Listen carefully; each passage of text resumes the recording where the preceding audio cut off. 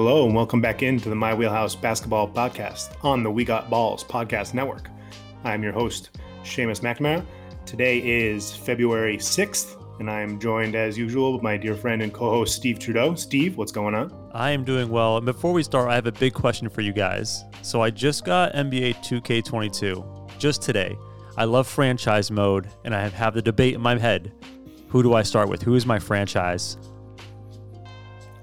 I vote Raptors or Pistons just because of the youth that they have, but that's a very biased answer. Second guest is Biddies joining us again. Dear friend Biddies, good to see you again. Who are you picking to start your franchise with? Good to be here. Let's embrace the challenge. Let's go San Antonio.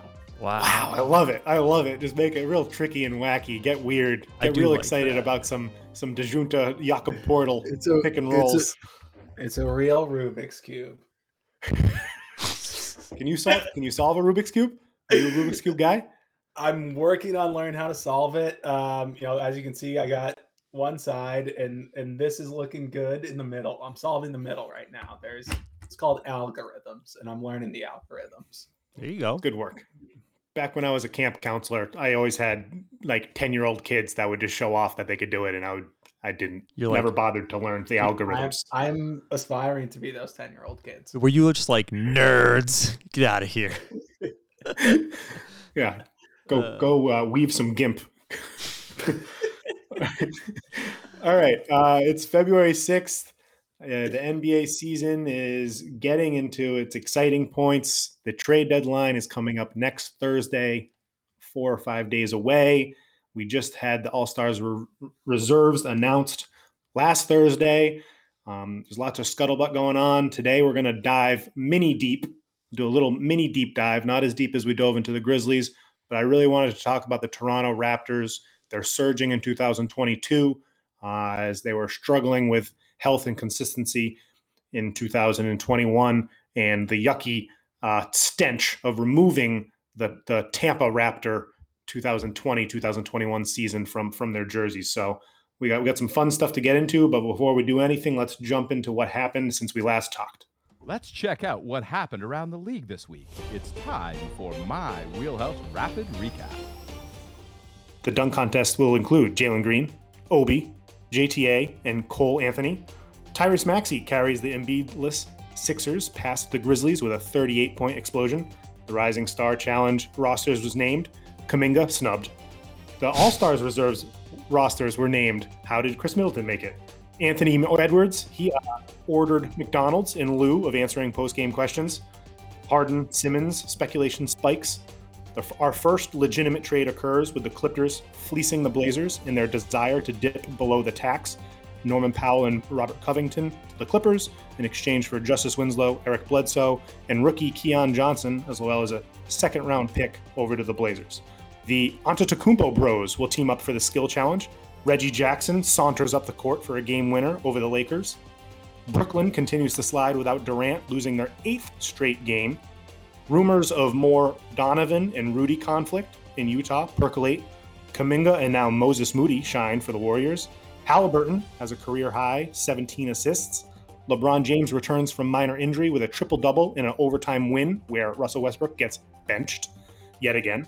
And finally today, a second headlining trade happens with the Caris LeVert domino falling as the Cleveland Cavaliers snatch him up for the mere price of a first-round pick, 2 second-rounders, and the salary dump of the expiring Ricky Rubio. A lot of stuff going on in the league. What caught your attention most, Biddies?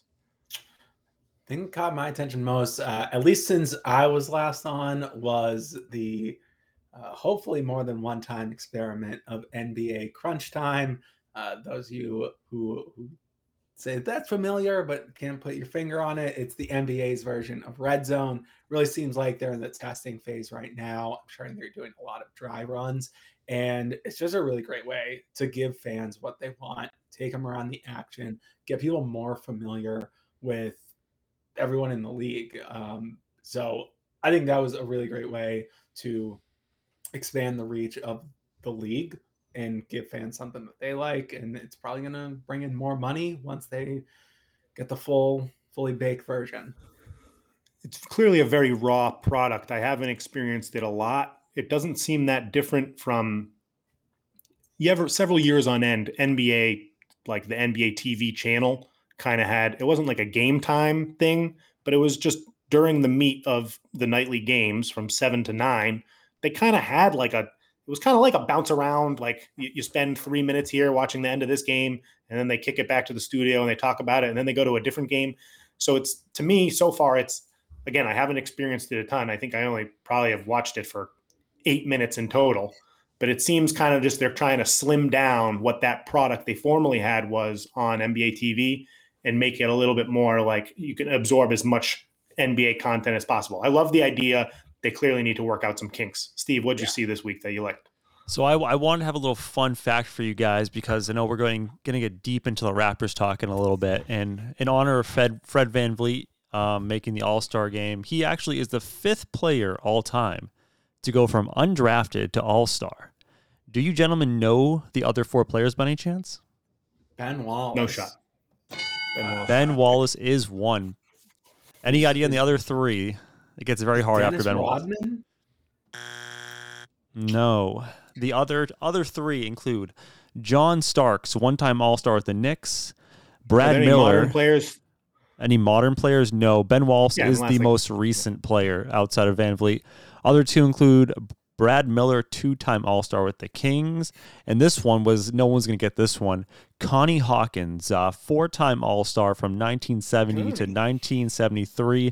That was prior to the merger. Fun fact about Connie Hawkins. Before he actually joined the Suns to become an All-Star, he played 4 seasons with the Harlem Globetrotters. Wow. Yeah.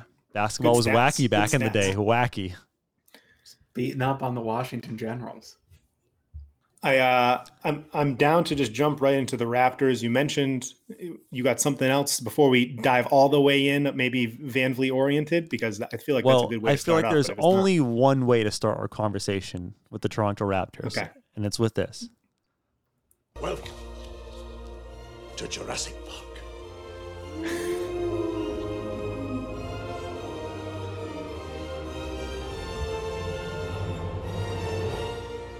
All right, the floor is yours, Seamus. Thank you for walking us in with that. So the Toronto Raptors, they're currently, I believe now, as of tonight, yesterday they were the 7th seed, but now I believe they're the 6th seed in the Eastern Conference. They're 28-23. They've been thriving in 2022. They are, I think they only have 6 losses so far in the new year. As we mentioned, Fred VanVleet named to his first All-Star so far in his career. Pascal Siakam has really rounded into shape, likely would have been an All-Star selection if he had been playing how he's played so far in the new year. They've won 5 of their last 7 games, 5 straight wins. No, they've won 5 straight, including 5 and 7 nights. So 2 back-to-backs, and they were all against good teams. Miami, Philly, lots of good wins in there. Unusually, the stats, if you're looking at the totality of the season, they're kind of middle of the pack offense, middle of the pack defense, but they stand out in recent weeks as a quicker team that's playing fast in transition, and that's really being freakish defensively. In the new year, specifically just kind of focusing on their shift when they really became healthy, since they've only had 13 games where their top 7 rotation guys play. They're 11-2 in those games, and most of those games have come in 2022. They've shifted away from playing any other point guard besides VanVleet. Like, they don't play any other point guard. VanVleet's the only point guard they play. Their backup point guard is a combination of Siakam and Scotty Barnes. And the skill set of just having crazy length, everyone is 6'9" that's on the court. Everyone has a 7+ foot wingspan. It's really shown out, and they're just focusing, grinding their teeth on the defensive end of the floor, and they're getting awesome contributions from their main unit. Everyone, I would say, their 4 best players of VanVleet, Siakam, Scotty Barnes, and OG Anunoby, who has now been returned for injury that he was held out for a good chunk of the beginning of the season. Those are all top 50 players in the NBA. And finally, they're really being able to give the time to mesh together. And what we're seeing on the court is really beautiful basketball. And that's leaving out the 5th cast member, who is Gary Trent Jr., who earlier this season set the record for consecutive 30-point games for the Toronto Raptors. So the team is really firing on all cylinders. I think it is, depending on how the rest of the season goes, I could see Nick Nurse entering into the long list of potential coach of the year candidates. But I would love to hear what has stood out most from this team from each of you guys in watching and focusing on them in the recent week or so. Because in the beginning of the year, it was really hard to take anything from them. They didn't have their full roster. Things were kind of sloppy. They were still kind of recuperating from the lost season that they had down in Tampa. But it's been awesome basketball to watch as of late. And I really started getting deep, and I've watched every game since that triple overtime thriller against Miami. And at every game since then has really been an awesome watch. Yeah, so they're a weird team. They're a very fun team to watch. If you want to get into basketball and you're not big into the NBA, I recommend watching them first because you're going to enjoy their style of play. But, if you look at the numbers to see like exactly where this team is thriving, they're pretty middle of the road almost everywhere except for turnover percentage given up and turnovers forced. So they do well with the turnover department. But there's one stat I don't see here that I can't find that I think they lead the league in, and it's heart. Because this team, yeah, I know it's cliche, but this team, honestly, they do not give up. Like, this is the one team in the NBA that they never get down when they start to trail, they never hang their heads. They just fight. And this particularly stuck out to me, not the first game against Miami where they went to triple overtime, but that second game against Miami. Now, Miami's a fantastic team this year, no doubt. And I thought going into that game, they lost the first game, Miami, that is. They're probably going to come in and just sucker punch them and get the easy win the second time. And guess what happened? Immediately, the Toronto Raptors find themselves down 18, 20 points. And I'm like, oh, this is over. I turn the game off, walk away, whatever. Check back in a half an hour later, Toronto Raptors are leading. This is a team that when they are down, they do not give up. They fight and claw 100% of the way, and I think that is one of the things that really has them thriving. They never give up, and they fight on the court. They're a scrappy team. They're just well coached and motivated, which is just, you can't say that about every team around the league right now. Yeah, I think what I love about the Raptors is I love a team that has an identity. Seamus, you were speaking to it with Fred VanVleet being the only point guard who plays. Other than that, they have a remarkably consistent identity of everybody else who takes the floor. When you're looking at minutes played, after VanVleet, you've got Scotty Barnes, Gary Trent, Pascal Siakam, OG Anunoby, Precious Achiuwa, Chris Boucher. All those guys are between 6'5" and 6'9". They're all some of them are really great athletes. All of them are at least plus athletes. Khem Birch would also be in that mix if he hadn't had an injury problem. Another guy who's 6'9", pretty good athlete out of ND Prep in Fitchburg, Mass. I have to shout that out. But by having that athletic, switchy identity, they know who they are every night. And when the going gets tough, they can tap into that league leading heart to just play that style, get behind their all-star Fred VanVleet, as well as their former all-star and Pascal Siakam. So I think it's just really great to be able to watch a team with identity. And I think it's a good, establishing identity is a really good first step to being a good team. Yeah, I think the one unique thing about this Raptors team is, I know some teams want to switch a lot of stuff. Some teams want to switch everything. This team can literally switch everything because they have, at any given time, 4 guys in the court that can just interchange. And one thing that I found interesting watching the Raptors play Miami this past week is Scotty Barnes, which I love Scotty Barnes. He's my guy. They had Scotty Barnes guarding like Bam Adebayo for stretches. So like it just shows like versatility of like you can take any guy on the Raptors, play him at the 3, play him at the 4, play him at the 5. It's just remarkable how much versatility they have at any given time on the floor.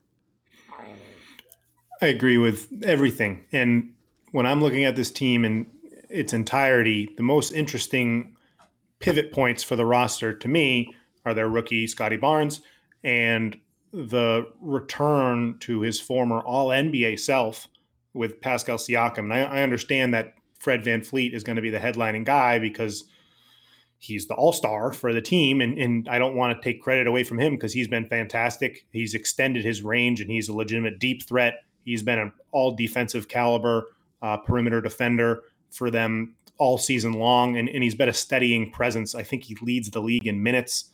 A lot of their players are in the top 15 or 20 because they play that short roster rotation, as you mentioned. After Precious, who I think plays their 7th fewest minutes, it dips down to like something below like 8 minutes a game. So they really trust the people they have in their rotation. But I want to focus for just a little bit on specifically Pascal and Scotty Barnes, because that's where I think the most interesting aspects of the team is, because early in the season, when they, in the small instances where they had a full cast of characters, I was seeing not butting of heads, but butting of roles between Scotty and him coming onto the scene, and Pascal failing to really show himself as the all-star player we've seen in the past. And I saw a lot of overlap, and that's why earlier on I was throwing Pascal's name out in trade discussions, because I thought this team needed to clear space for Scotty and needed to fit him with a better supporting piece. But what we've seen from Pascal in 2022 is an adjustment to his play style and an enhancement of the skills that he brushed on back when he was an all-NBA player. When was that? 2019? 1920. And that was controversial to begin with, because he started off the season and it was like he was an MVP candidate for the first 3 months, and then he kind of tailed off. Celtics fans will tell you that Jason Tatum should have had that all-NBA second team spot. Not that Pascal Siakam wasn't an all-NBA player or deserving, but what we're seeing from him now is his skills as a playmaker and as legitimately probably one of the 10 best defenders in the NBA are being showcased in a way that it meshes so perfectly with the players that he has around him, and he's able to pick his spots at the right points and fall back on the things that he's comfortable with, his mid-range game, attacking the rim and attacking the hoop in transition. He has more tools in his bag than just the spin move, which was when it failed him in previous postseasons. That was kind of it for him. So I love I don't want to say growth, because that makes it sound like he didn't have these aspects of the game previously, because he did, but I feel like he's honing the right areas of his game, and he's choosing to implement them in the right manner now that he's surrounded by a complete team. Like this roster, this feels like such a complete team. Like the only thing they don't have is like a bona fide big to bang with the bigger guys that they're going to be going up against in the Eastern Conference playoffs. It's not like those grow on trees, because no one in the league can guard Nikola Jokic. No one in the league can guard Joel Embiid. They've actually done okay in the past in comparison to other teams in terms of how they guard Giannis Antetokounmpo, that they're good at walling up because they have crazy length. They're good at cutting off driving lanes. So I love what I've seen from Siakam. We've heard them in terms of the names that they're targeting at the trade deadline to be centers. They wanted Rob Williams. He's not available. We hear they might want Jakob Poeltl back, former Toronto Raptor. But just out of Siakam, Steve, what did you think of him? Like, did you think that last year when he had the All-NBA season, was that like a fluke to you? Or now that you're seeing it again, like this clear player, like since January, he's been one of the 10 best players in the league, in my opinion. I think one interesting thing is that year that he made All-NBA and All-Star team, if you look at his stats this year thus far, he's just as good this year, if not better statistically, than he was in that breakout year for himself. So that's just one interesting thing to consider. But I'm seeing a different style of play this year. I see him less on ball. I think last year I saw him a lot with the ball in his hands, trying to be more of like a point forward. And now he's just working off of Van Vliet and doing other things, cutting to the basket and just getting in the paint. So I think he's kind of regressing back in a good way to the way he played when he became an All-NBA player.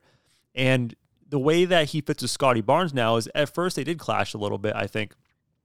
But you see Scotty Barnes almost playing a different role, like a dunker role now on this team, where he's just moving around under the basket looking for openings and looking for open looks, and he's not going to operate the ball in his hands. He's just kind of working off everybody else. So I think Nick Nurse has done a great job to kind of find ways where, yes, Siakam and Barnes on the surface, they look like they're redundancies, but he found ways to use them both differently so they complement each other at the same time.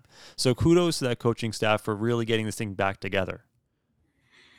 Since December 28th, Siakam is averaging 23, 9, and 6. 6 assists a game. He's averaging 2 steals and 1 block a game. He's shooting 48, 40, and 75. He's been an electric player, and I can't talk enough about how incredible this is. The best defense we've seen from Pascal Siakam ever. That Miami game, he had so many plays where he was defending on the perimeter, defending the rim, second chance opportunities he was cutting off. He has been a menace on the defensive end of the floor. I think he's probably going to be on one of my defensive teams once the end of the year comes around. But you're absolutely right that he's really fitting into the offense so much more smoothly than maybe he was previously. And I do think that maybe jumping off and really using the growth from Van Fleet as a springboard maybe has helped him, because the minutes that they play together, that Van Fleet Siakam pick and roll is one of the most potent pick and rolls that we've seen in the NBA so far. I think his abilities as a playmaker on the short roll, catching it, free throw extended, and being able to find Scotty in the dunker spot, or being able to find Gary Trent Jr. or OG Anunoby, both 40% three-point shooters on the wing. They just have the perfect spacing and tools on each part of their offense, and Nick Nurse is really pressing the right buttons. And then when Van Fleet sits on the bench for the 7 minutes that he sits on the bench because he's playing the most minutes in the league, Scotty Barnes is awesome as a pick and roll initiator, the ball handler in the pick and roll. And then Scotty Barnes is coming up and he's being the guy at the point of the screen. So I've loved how they've deployed Siakam, and I love how he's been playing lately on both ends of the floor. So I hope it continues. Biddies, do you think right now they've skyrocketed up the standings. They were like 12th like 3 weeks ago. And now they're sitting at the 6th. Do you think they're a legitimate threat to win a first round matchup? Are they going to stay outside the play-in? What do you think? I think the only way no.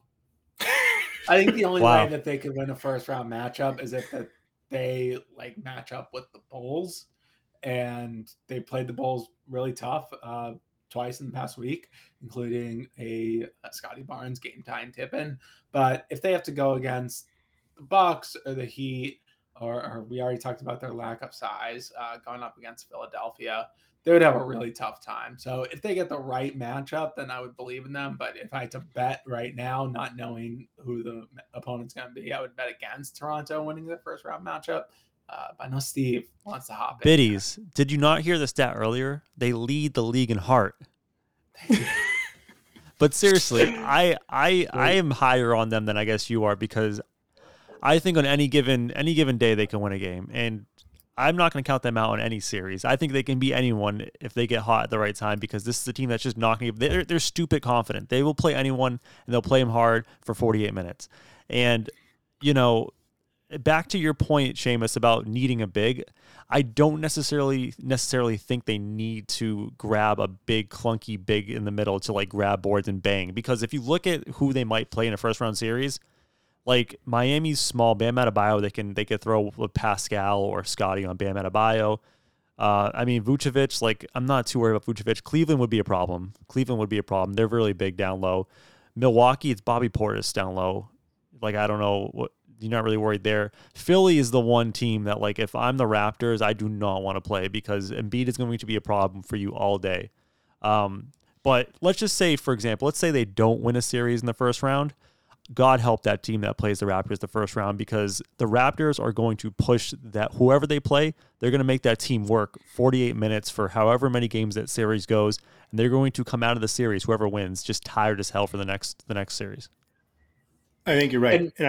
Yeah, go ahead. And this is a team who the last time they were in the playoffs was against the Celtics in the bubble, and it was a case where, if my memory serves me correctly, the Celtics were up 2-0, about to be up 3-0, and they get the pass over Taco, and that series ends up going 7.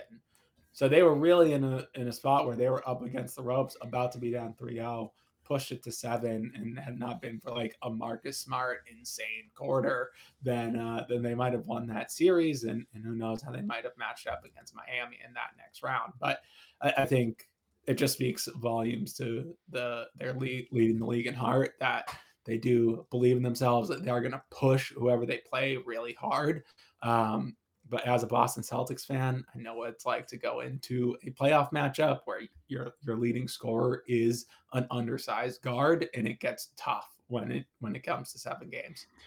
Yeah, and I mean, even if just using that Celtics series as an encapsulation of what we're seeing from them now, if you're looking back, they really could have used a player with Scotty Barnes' skill set. They really could have used the growth that we've seen from Van Fleet to the player that he is now. And if you put those pieces in retroactively, I think that I would be confident in the Raptors edging out over the Celtics. So you were saying that, yeah, they need the right matchup to win it out. I agree, but I think they're the 4th best team in the East right now. And I think that I have the 4th most confidence, if you could frame it that way. And if they got a matchup against one of the 3 teams I have above them, those teams being, I mean, it's pretty funny to say it, but those teams being Milwaukee, Miami, and it sounds stupid, but Brooklyn, who's plummeting, those are the 3 teams that I'm more confident in them. And I like laugh even thinking about having confidence in Brooklyn, but those are the teams I have more confidence in than the Raptors. And it's purely because they have more proven experience. They have problems like on Philly's side that are specifically going to be an issue for Toronto, and just that I trust the success that the Milwaukee Bucks have had, that they're going to be able to maintain past the Raptors. But if they run into one of those teams, and like if it's the Nets and it's the Nets with Ben Simmons instead of James Harden, and it's the Nets, that means they can't use Kyrie Irving because the mandate hasn't changed. I feel like I'm going to pick the Raptors if it's Kevin Durant and Ben Simmons. I don't know. And then if it's the Miami Heat, that their core pieces haven't been healthy for a stretch longer than 5 games for the entire year. So when I actually start thinking about it, I say, I wouldn't be surprised if they beat anyone outside of Milwaukee in the Eastern Conference. So I'm loving what I'm seeing from them. I think that Scotty, to me, is really the key that has unlocked this team. I do think that they would prefer to have one more piece. I'm sure more injuries will come up. They're really healthy right now, so things look great. But we saw how clunky things can look earlier in the year when all their pieces aren't available. But I think that they could use – I don't think they need a starting center because I like the recipe of players they have right now. And I'm not saying they should consolidate any of the 7 guys that are playing heavy minutes from them. But players like Malachi Flynn and other just like throw them at the wall and hope they stick young guys. They still have the Dragic stuff to figure out whether or not it's just them buying them out, which could happen, but maybe they'll get a 2nd-round pick for them and they can flip that. I think there's some tinkering around the edges to try and get a player, probably not Pirtle's caliber because he's actually like really, really good, but someone who's like bench reputable. And I think that when the playoffs roll around, I'm going to be really favoring them to do well as long as they're not playing Milwaukee. I'm probably going to pick them to win the 1st-round series unless we're seeing a fully healthy, perfect Miami that they're going up against, unless they're going up against Milwaukee, and unless the people I understand Joel Embiid is going to be a tricky matchup for this team. He's a tricky matchup for any team. But what we've seen from them in the past is unless they bring in a new cast of characters, and we'll talk about that in a little bit for what the trade deadline could see them having and yielding for a new roster, I don't know if the other players on that team are enough to etch them past what I really, really like about this Raptors team. So I love them. And before we close out on the Raptors, I know you got some stuff more. I want to talk about more Scotty, but first, what else? I could talk Raptors all day. This is probably so every year as a first person who purchases the NBA League Pass, you find a team to watch. Like there's a team that finds you. The Raptors are my team this year. Like I've watched a lot of Raptors, so I love this team. But the one thing that really concerns me about the Raptors is they are the anti-Minnesota. Not Minnesota. They're the anti-Memphis Grizzlies, and I mean that in this regard. The Memphis Grizzlies, their strength, as we talked about a few episodes ago, their strength is that they have so much depth, and they can have guys come in from 1 to 12 and contribute. The Raptors, on the other hand, they have a really tight lineup right now, 1 through 7. But I am so scared if one of those 7 guys go down, if it's Van Vliet, if it's Siakam, if it's Scotty Barnes, if it's Gary Trent Jr., they are so paper thin that if one of those guys goes down, their rotations are going to go to complete shit. And they are going to be stuck looking for help. Because if you look how Nick Nurse does his rosters right now, they'll take out Scotty Barnes really early in the game. And the idea is like they put him in with like the subs, and they just have to kind of mix and match how they take starters and put him in, and here and there. So they don't really have a true bench. And if there's an injury along on that roster, they're going to be screwed, man. Their rotations are going to go complete shit, and they're going to be in big trouble. I mean, injuries are a concern for any roster. Right, but them more than other rosters because they don't have someone to step up. Yeah, I think because of how dependent they are on a shorter rotation than other teams, like they don't go 10 deep. Even though, I mean, I want to cut some of their other guys some slack. Like I actually do like what I've seen from Delano Banton, their rookie. That's Emmy's guy. He's fun. He's lanky. He can throw around here and there just because he's kind of a wacky player. I think Yuta Watanabe, I don't think he's healthy right now, but he shows signs of being like a fun switchable defender who's like an awesome closeout. He like has random skills. Like he's a good corner 3-point shooter. He's good at attacking the rim, and he's good on closeouts. Like he's really weird, but he's bad at everything else. So like they have some things here and there where if it's a short absence from one of the main guys, like they can kind of piece together, like lengthening their rotation out to 9 guys and just hoping that they can get some type of answer. We've seen random spot minutes from Justin Champagnie, and he's been mostly bad, but sometimes okay. So I don't want to cut it off like it's a bunch of nobodies below the 7 people that play. And even in the 7 people, like Chris Boucher is really hit and miss. He's one of the 7 guys. And Precious Achiuwa, he's been actually awesome defensively, but on the under end of the court, oh my God, is that a nightmare? He is one of the worst offensive players in the NBA. So the team is really interesting. And I think as long as they don't lose like 2 of them, I think they can sustain it just because those 5 guys are so good. So as long as it's not like Siakam and Van Fleet being out, I think they can sustain some absences.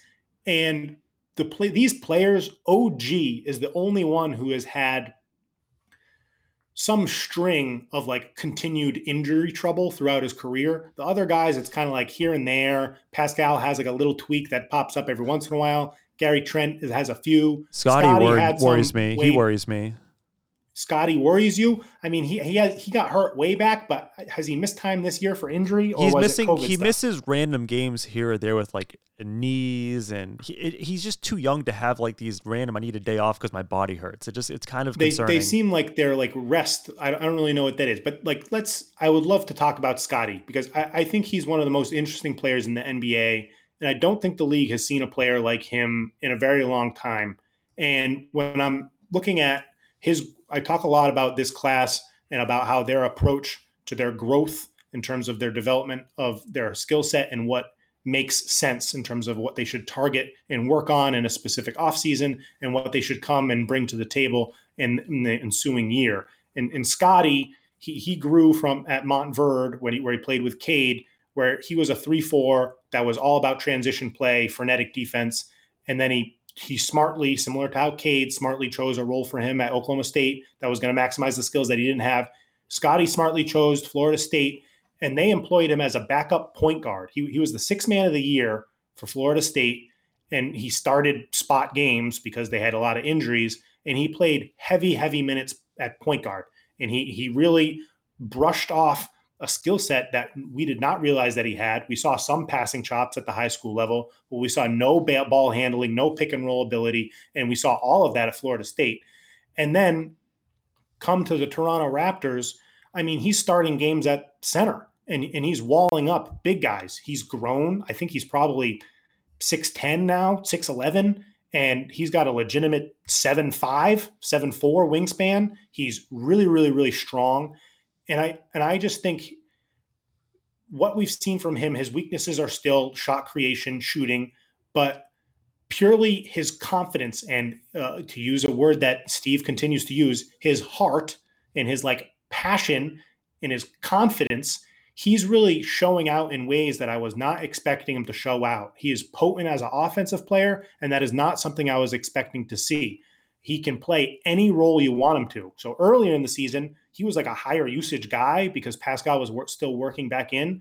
He's dipped his usage down, and he's playing as like a lob threat, or I'm cleaning up the dirty mess that kind of happens because a play dies.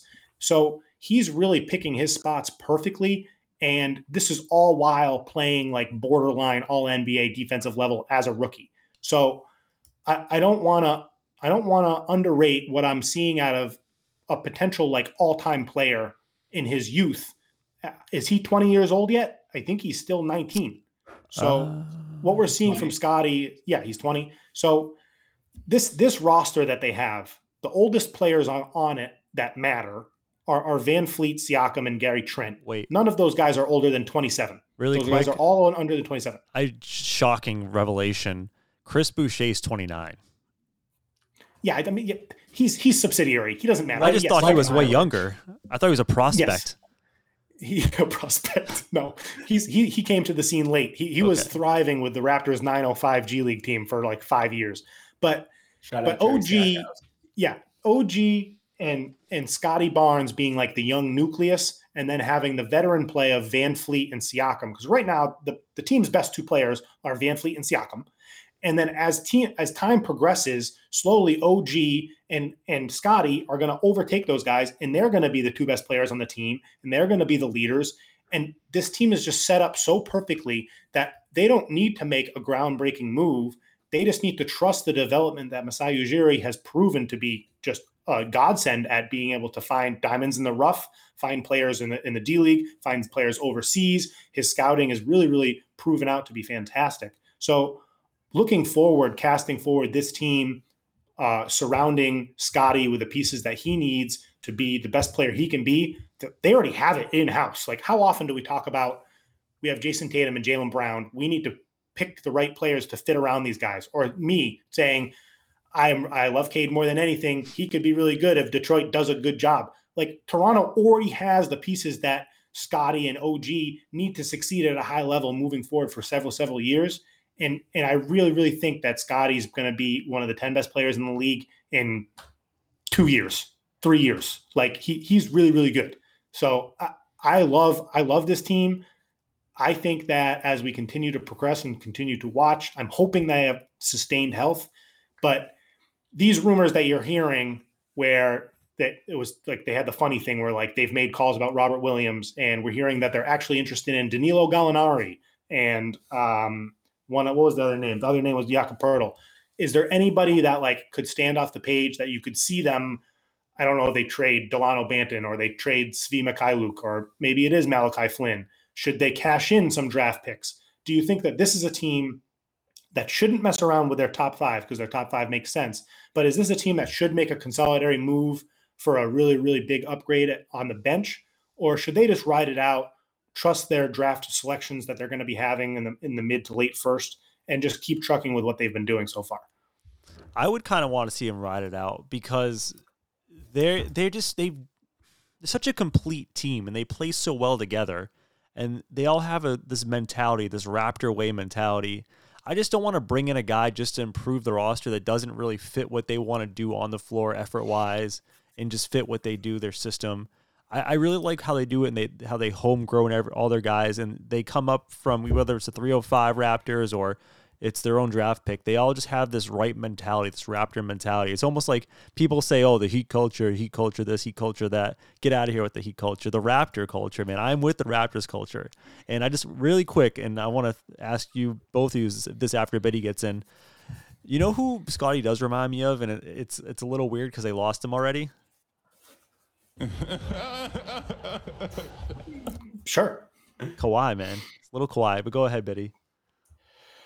I would say that they should make a trade, mainly because they have a $19 million salary in Goran Dragic that is expiring, is going to leave. And that's just a unique set of circumstances that you can go out and find somebody else with a salary of that level, continue to reap dividends on that Kyle Lowry experience. So I think that they should make the trade because they can right now and throw in draft picks to bring in a player who is probably more on that Van Vliet Siakam timeline, because if Scotty Barnes is going to be a top 10 player in 2 to 3 years per my Wheelhouse Basketball podcast, then that's fine, because they would they would be in their late 20s, early 30s, still very ready to be part of a championship roster. So I think you make the move now because you can, because you don't have to think very hard about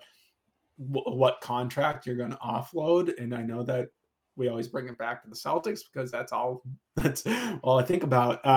But that's kind of been one of the challenges that the Celtics have been in for a few years, is that Marcus Smart, who's a valuable part of the rotation, has essentially been the only contract that they could have traded over several years, and that's resulted in nothing happening. So where you have the obvious piece in Dragic, even if it's going out and getting like a Miles Turner who doesn't blow you away, who don't, you don't, obviously is not the answer to Joel Embiid, and does not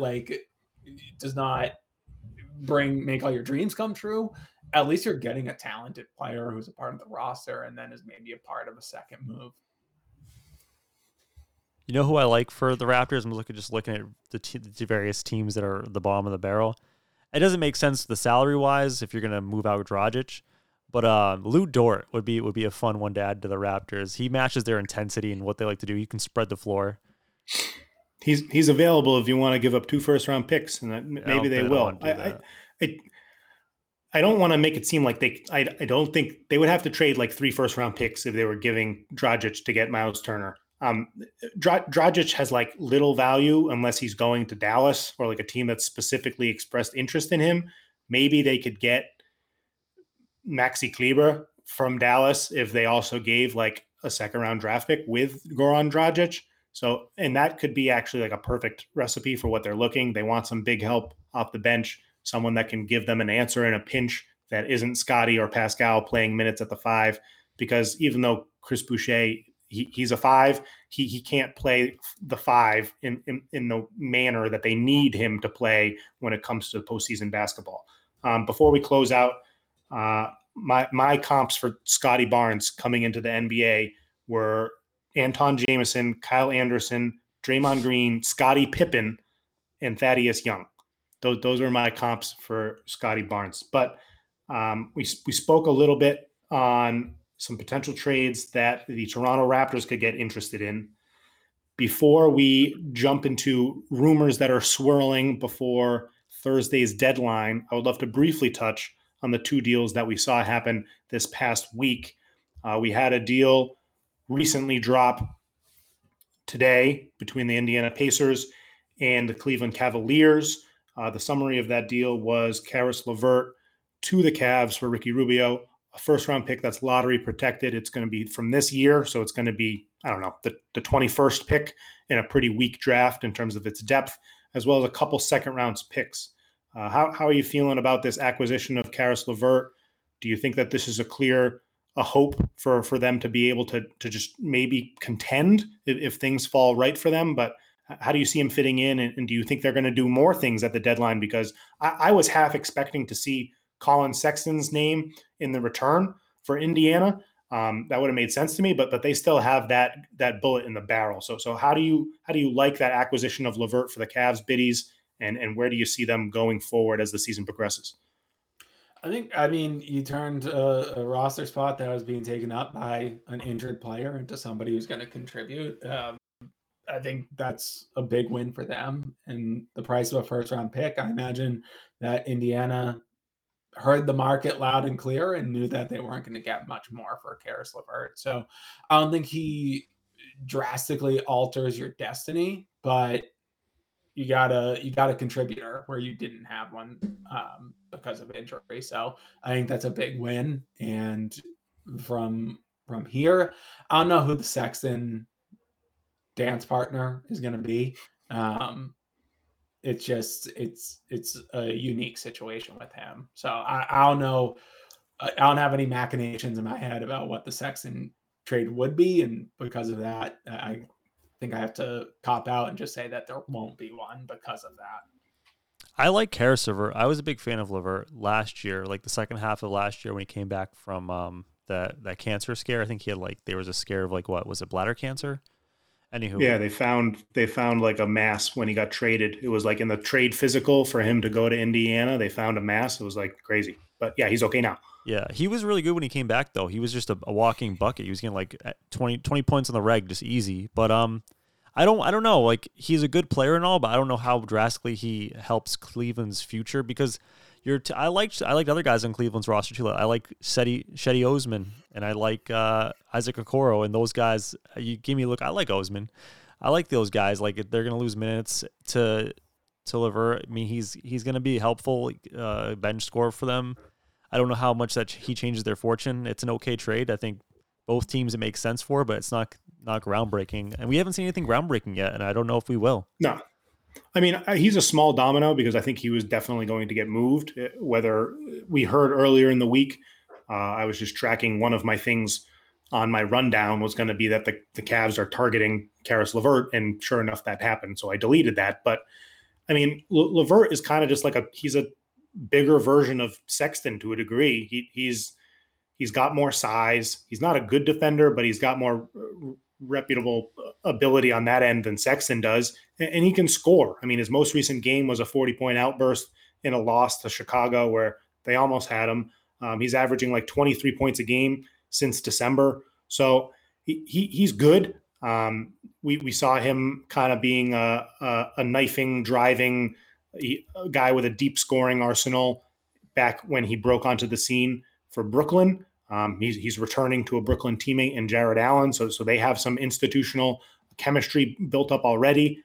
Those two have talked about how much they like playing together. So hopefully the infusion of him into this won't really ripple in the wrong way, because what the problem for Cleveland has been is the lack of creation outside of Garland. I mean, their defense has been fantastic, and that's purely been led by Mobley and Allen.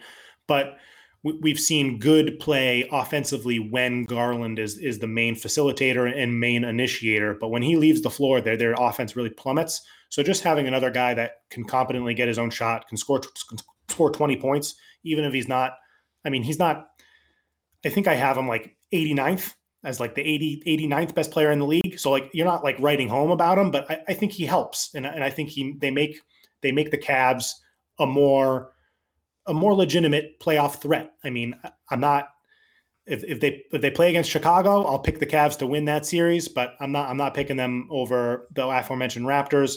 I'm not picking them above any of the teams that we have in the top three, but I love them and they're early to the scene. And I think the acquisition of a player who's, I mean, he's not crazy old. How old is Karis LeVert? 26, 27? So I'm looking right now, 27. So yeah, so I think it makes sense. He's slightly more veteran than the core that they have built up, but it should be interesting. I wouldn't be surprised if they moved Sexton. What's funny is Rubio was such a good fit there. Like he was really, really awesome early in the season. It's just a bummer because he got hurt. And I've already seen rumors, because his contract is up after this year, I've already seen rumors that when his contract ends, he's just going to come back and re-sign with Cleveland again. Why not? Next year. So, I like your idea of a Lauri Markkanen revenge series, Cavs Bulls.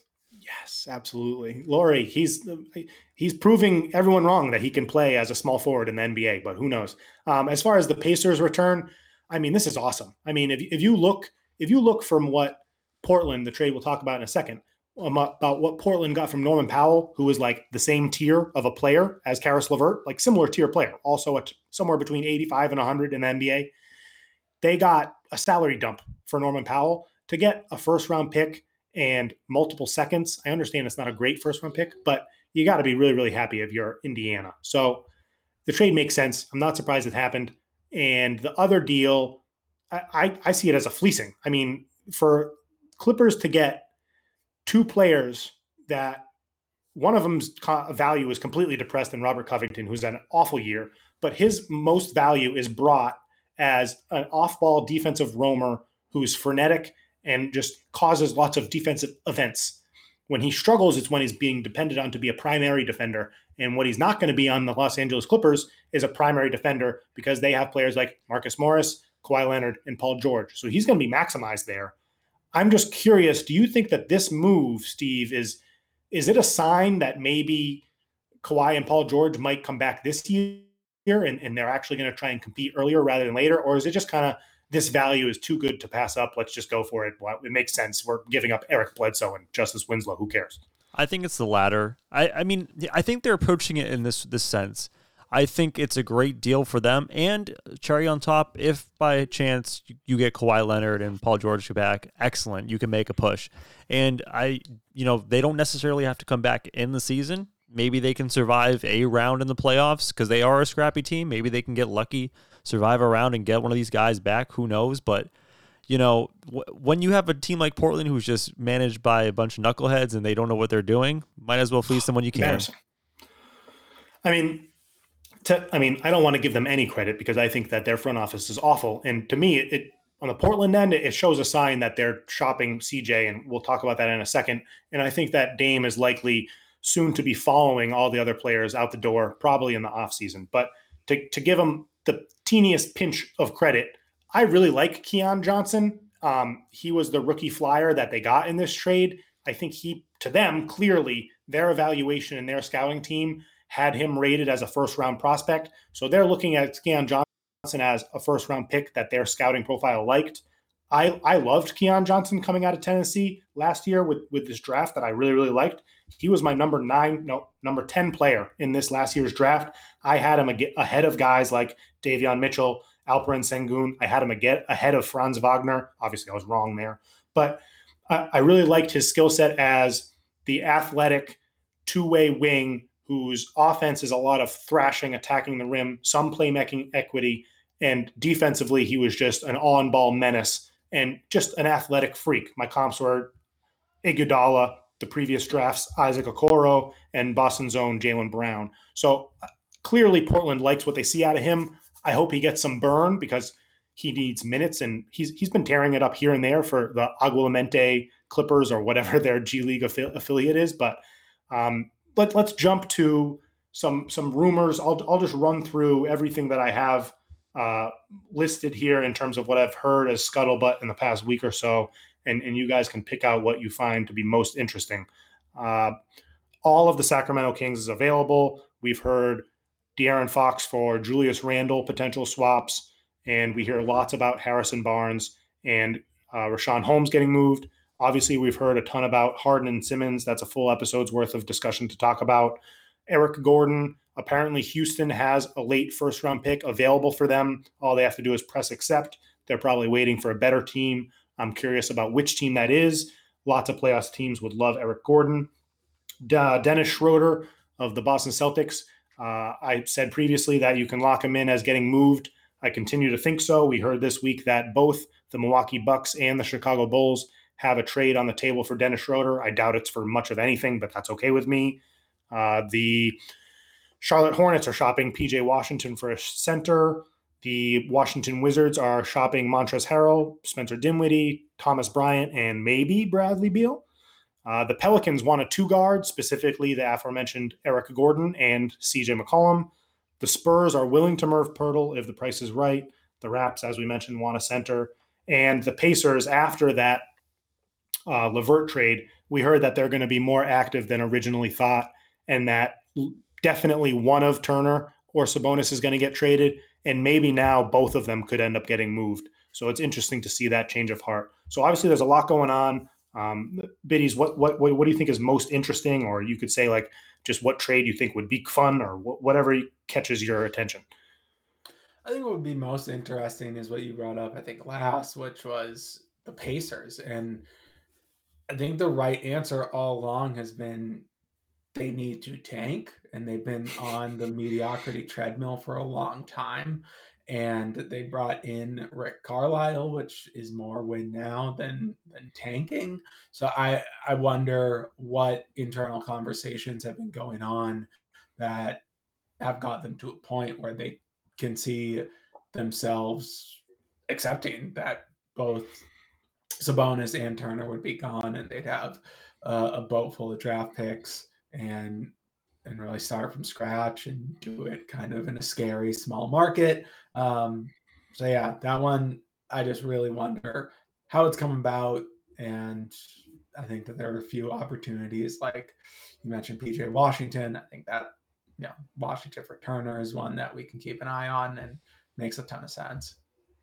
I think that in that kind of rundown that I just gave, I think there's two teams there that are likely partners to me for Indiana. Right now, Indiana is 5th in the reverse standings. Like if you go to tankathon.com, they're 5th. Ideally, you want to get to the top 3 just because those all have the same odds at the first round pick. The teams above them are pretty ineffable. You got the Magic, Pistons, Rockets, and Thunder. I don't think that they're going to jump ahead of any of those, but it's important that they stay where they are with the Kings and Spurs and Pelicans really nipping at their heels. But I think that my most likely trade pairings for the Pacers, because I do think that they should trade both, I don't know if they will, is some combination of young player, whether it's Denny Abdia or Rui Hachimura, maybe it's both, and then some of those guys that I mentioned before, Dinwiddie, Montrezl Harrell, Thomas Bryant, a first-round pick if you need to get Sabonis. And then I think it's the PJ Washington and a first-round pick for Miles Turner. That deal just makes so much sense. And I think that gives the Pacers a good crop of some young players. None of them are going to be a star, but they could be your 3rd or 4th best player on a playoff team if things go right, and then just building up draft capital. They already landed a first for Karis LeVert. So I think that tanking, going for it, that's the right strategy. We'll see if they really do it, but I am excited for them to be really changing and maybe committing because they've refused to commit previously.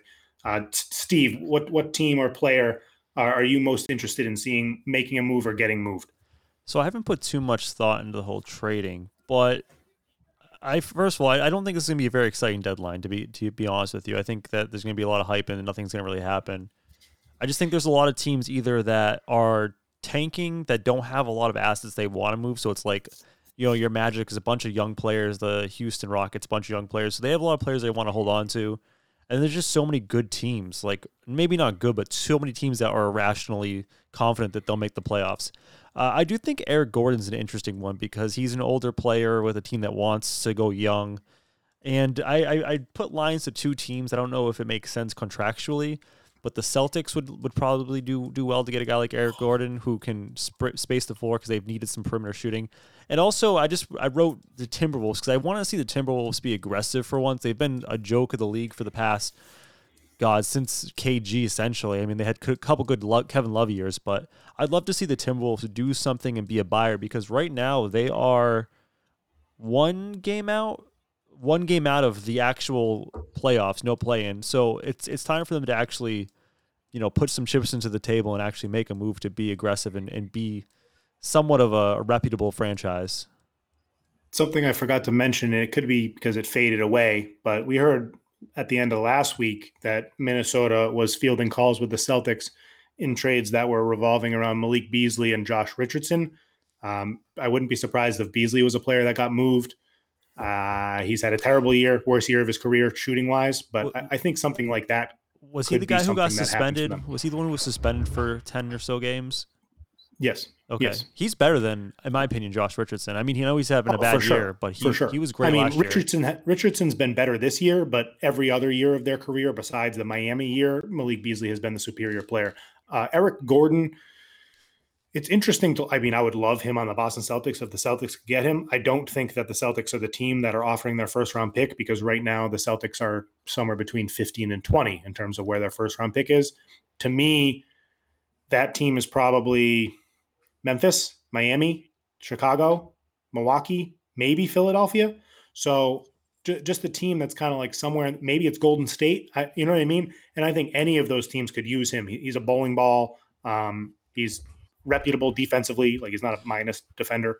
And he can obviously shoot the leather off the ball. So I would love for him to get moved. I would be ecstatic if the Celtics were able to land him, but I don't know where he would be best fit. You said the deadline is 4 days from today? Yeah, Thursday night. So question for you guys. Like 3 p.m., I think. Because this Did they move it? Last year was at like 6. I don't know. But it's Thursday. So by the time we record the next episode, the deadline will be over. So I want to ask you guys, low prediction. Does Russell Westbrook stay with the Lakers after the deadline this week? Yes. Do you think they make any moves or no? I just don't think people are interested in Talen Horton-Tucker in a 2027 first round pick. And I think much like so many other players who have worn the purple and gold, if Talen Horton-Tucker didn't play for the Lakers, then he'd be fairly anonymous in the NBA. Now, just because you said that, Biddies, we're going to see CJ McCollum end up with the Lakers for THT and some other combination of players. Just They because don't have enough money, they would have to trade Westbrook to get CJ McCollum. I reject the THT as a nickname. He's not good enough for us to just have a shorthand for him. I mean, earlier there was a podcast where Bobby Marks went on Zach Lowe's pod, and he threw out the bombshell that maybe the New York Knicks would entertain Alec Burks and Kemba Walker and whatever poo-poo platter for Russell Westbrook. I just don't think it happens. I think that it's funny because I do think that the Lakers' best success is going to come with Russell Westbrook being more of a six-man role. I'm not saying he needs to come off the bench, but just the responsibilities that are commensurate with a six-man is how they best succeed. He's not the same player that he was previously. He's not as potent at the rim. He's lost 10% of his athleticism, still a freak athlete, but his defensive effort is still abysmal. And I don't want to say like his passing, like vision has like fallen off, but maybe it's like his decision-making has just gotten worse and he's just seeing things that aren't there. So this dip for him from being a player that's always been inefficient and always been like, he pricks the sides of people that care about analytics. This is a fall that we've seen similar to like Allen Iverson on the Pistons and Grizzlies. You know what I mean? And it can be really hard for those types of players to acknowledge exactly how Iverson failed to do so, to acknowledge their mortality as an NBA former star and current, like Russell Westbrook isn't one of the 100 best players in the league anymore. And he doesn't know that. He still thinks he's one of the 20 best.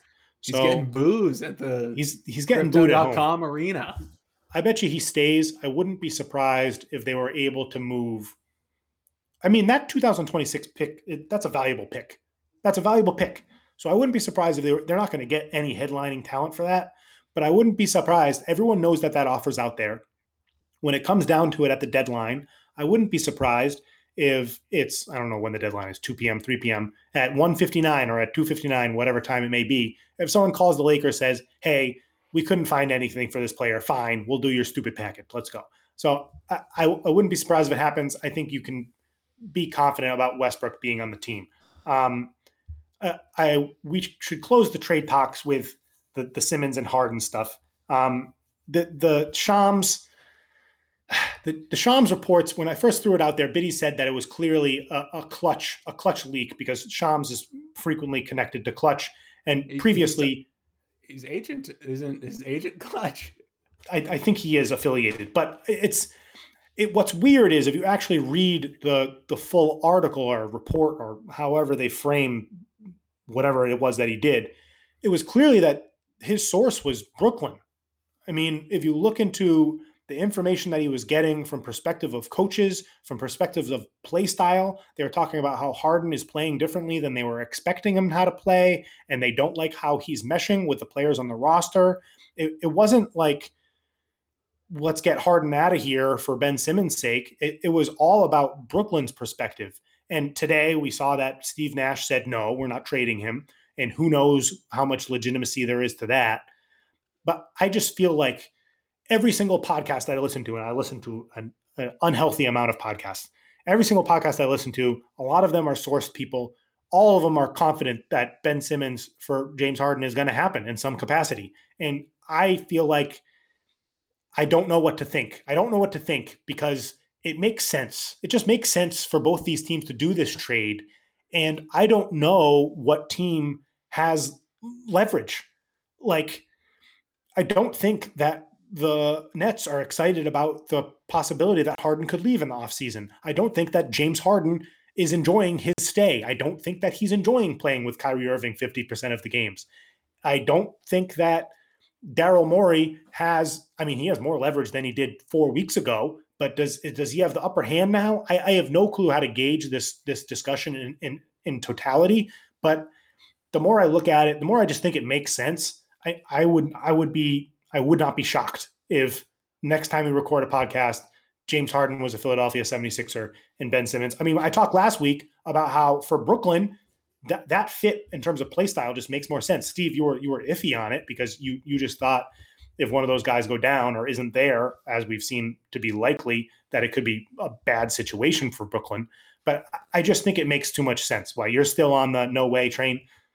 No, because James Harden is so much better than Ben Simmons, and they're playing. You're they're getting playing other chicken. stuff. You're getting other stuff. You're Right. not just So getting there's Ben a Simmons. couple things I want to unpack. They're all playing chicken with each other. Okay.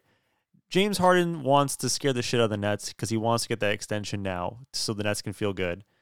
The 76ers want to talk this into reality and make the Nets so scared that they trade them for Ben Simmons. And they went from saying, oh, he's not available to he's available for a trade. And now Steve Nash says, no, he's not getting traded. Listen, I have news for you. Everybody's available for a trade. I don't care who it is. Giannis, available for a trade. If the price is right? The price has to be right. Anything's for sale if someone's willing to pay enough. And I don't think what the Nets are going to want, they'll field offers, but what they're going to want is like 20,000 picks, the GM's wife, a couple new cars, like the new arena. Like, it's just not going to be whatever they want. The Nets, Philadelphia, and cheap ass Daryl Morey is not going to pay. He's not going to pay. If they put Maxey in the deal, the trade happens. The trade happens. If he says you can have Maxey and Ben Simmons, they're going to have James Harden. Should they include Maxey? I don't know. He's looked great. Looked great. But would do you remember? Did you trade Maxey and Simmons? Do you remember how down everybody was on Simmons after that playoffs run? Like, yes. most people, at least fans, I don't know about GMs, but most fans are like, Simmons sucks. He's overpaid. He's not worth anything. Like, he's a negative contract. I mean, it's hyperbole, but I still think the narrative around the league is like, this guy's not like a guy that you trade for 3 first-rounders. Like, he's at a diminished value, and he hasn't shown anything different. The last time you saw Simmons playing, he was afraid to dunk. So, like, his value is still low, and Morey is just talking this thing into existence. It's not real. Biddies, do you remember in Houston? Do you remember the last 10 games in Houston that James Harden played? I don't remember the actual games, but I do recall that James Harden, there's a lot more of him to love, and he did not always have a smile on his face out on the floor. So if you don't remember the play style and how he looked on the court, specifically the defensive end of the floor, looks a lot like what we're seeing from Brooklyn net James Harden in the past 10 games. This stretch of James Harden, he is tanking. He's tanking his value. What is this? What is this, James Harden? Did you watch that Sacramento Kings game? That was the most disgusting. What did Rihanna say? What did Rihanna say?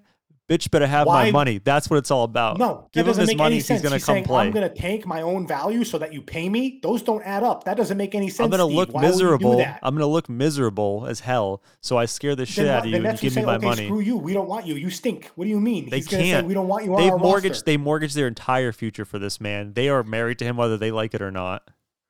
I think that Ben Simmons. I think that Harden wants to play in Philly. I think that the Brooklyn Nets don't want. They're nervous about James Harden extending him. He's older. He has a ton of miles. So let's just So for the record. So right now, deadline is Thursday. You're saying that by Thursday it happens. I'm saying it happens. All right, you're on the record.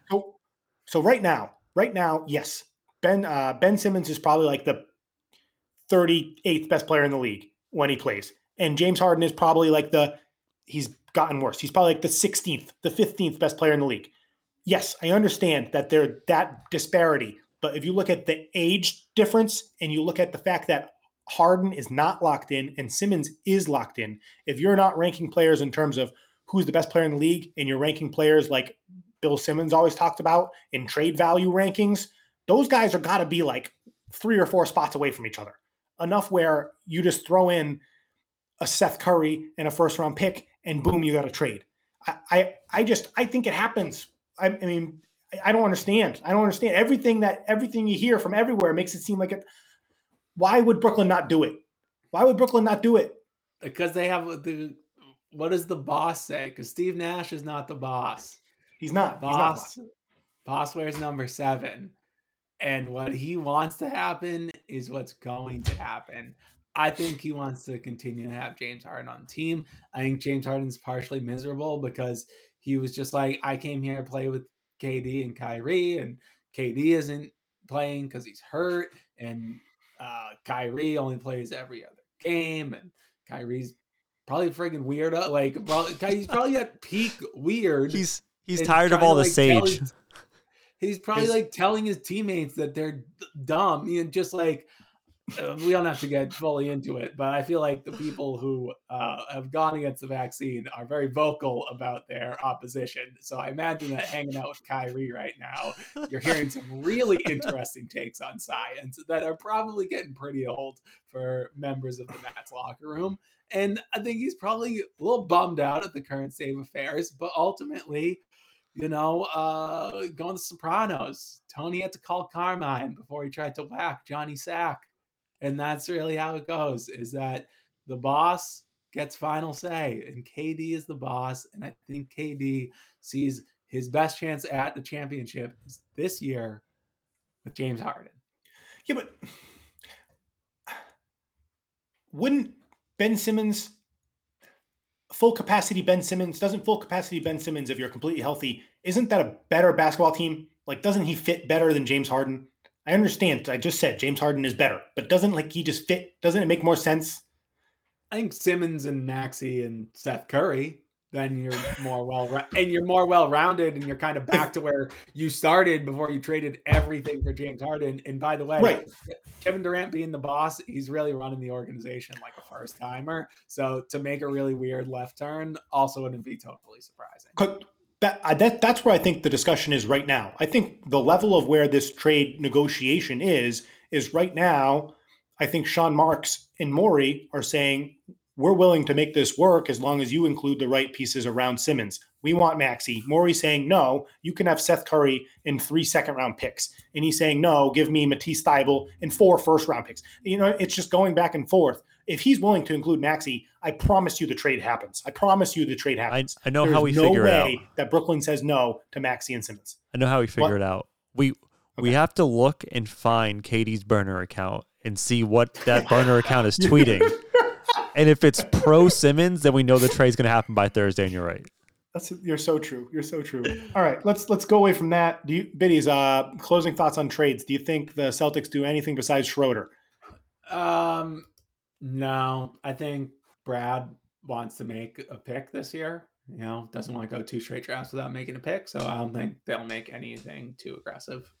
I agree with that. I hope that Schroeder out means we get like Pat Connaughton, or maybe we get Javonte Green back, or you know what I mean? Just a body. I want a warm body back that gives a better skill set than what Schroeder gives. But let's close out this week's episode with just like a 5-minute talk on the All-Star rosters.